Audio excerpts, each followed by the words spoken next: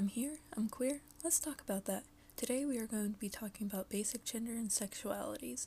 Welcome to Intro to Gender and Sexuality with Star.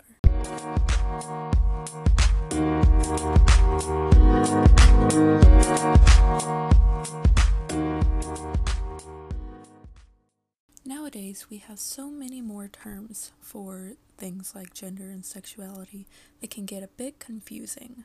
So today I'm going to break down some of these basic labels so that people can better understand what they might be or what others might be.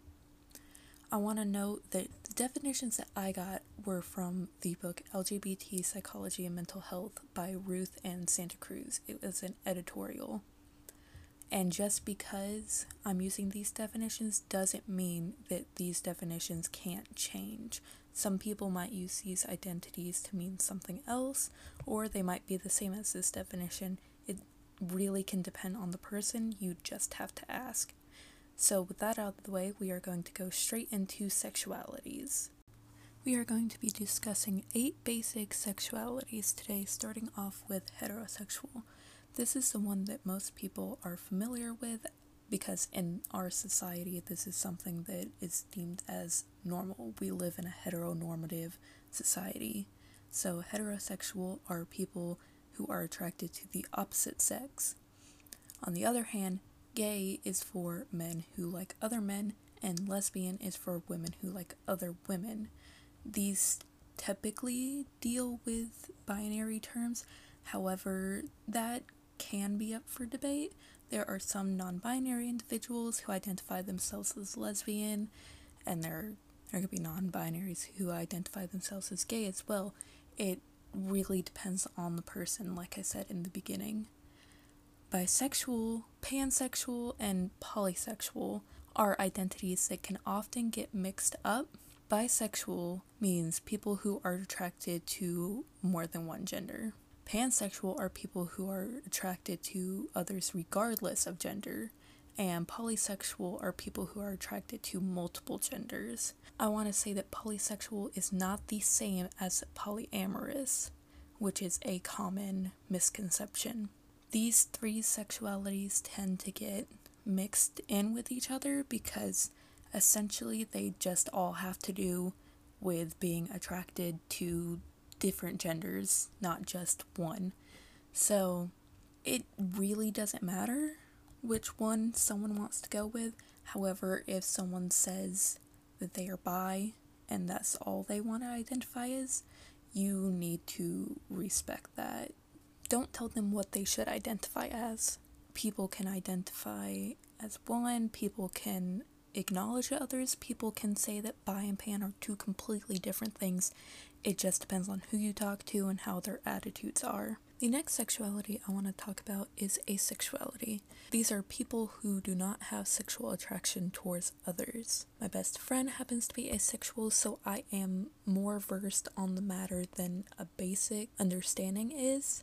And from what I can understand from what she has told me is that asexuality is not just caused by hormones or trauma. You do not have to have that to have an asexual identity, and it should not be assumed that you have trauma or that you have some sort of hormonal imbalance that causes you not to be sexually attracted towards others. There are asexual individuals that do have trauma or do have hormone imbalances, and they are valid too. However, it should not be assumed that everyone is the same. The last sexuality I want to speak about is queer. This has become the umbrella term of LGBT. It could mean that you're gay, it could mean that you're non-binary.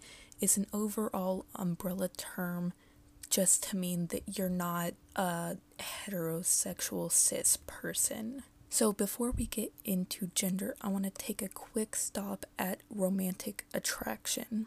These labels include the same first half of most sexualities. However, it focuses more on romantic feelings than sexual ones. So you can be biromantic as well as bisexual. It could be different as well. You could be a biromantic person. However, you could just be heterosexual, so you could have romantic feelings towards the same gender as you, but you could only have sexual ones towards the opposite. So now we're going to move into gender. Gender is something that I am very passionate about since I am a non-binary individual. So we're going to start off with cisgender, which is someone who identifies with the gender they were assigned with at birth. This gender is the equivalent of heterosexual in the sexuality section. It's considered the norm. Then transgender or trans is the umbrella term for those who do not identify with the sex they were assigned with at birth. These individuals may transition, however they may not, and both options are valid. For transitioning, there are hormone options, there are surgeries, there is socially transitioning, there are a lot of factors you have to go into when you transition, so that is a hard process and can be very grueling on trans individuals. Non-binary individuals are people who do not fit into the binary of male and female. I myself am non-binary, so I know a lot about this and I'm very passionate about it.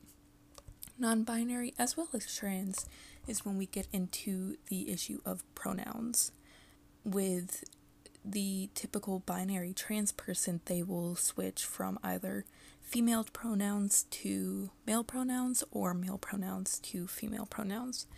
Non-binary individuals, however, tend to go for more gender-neutral pronouns.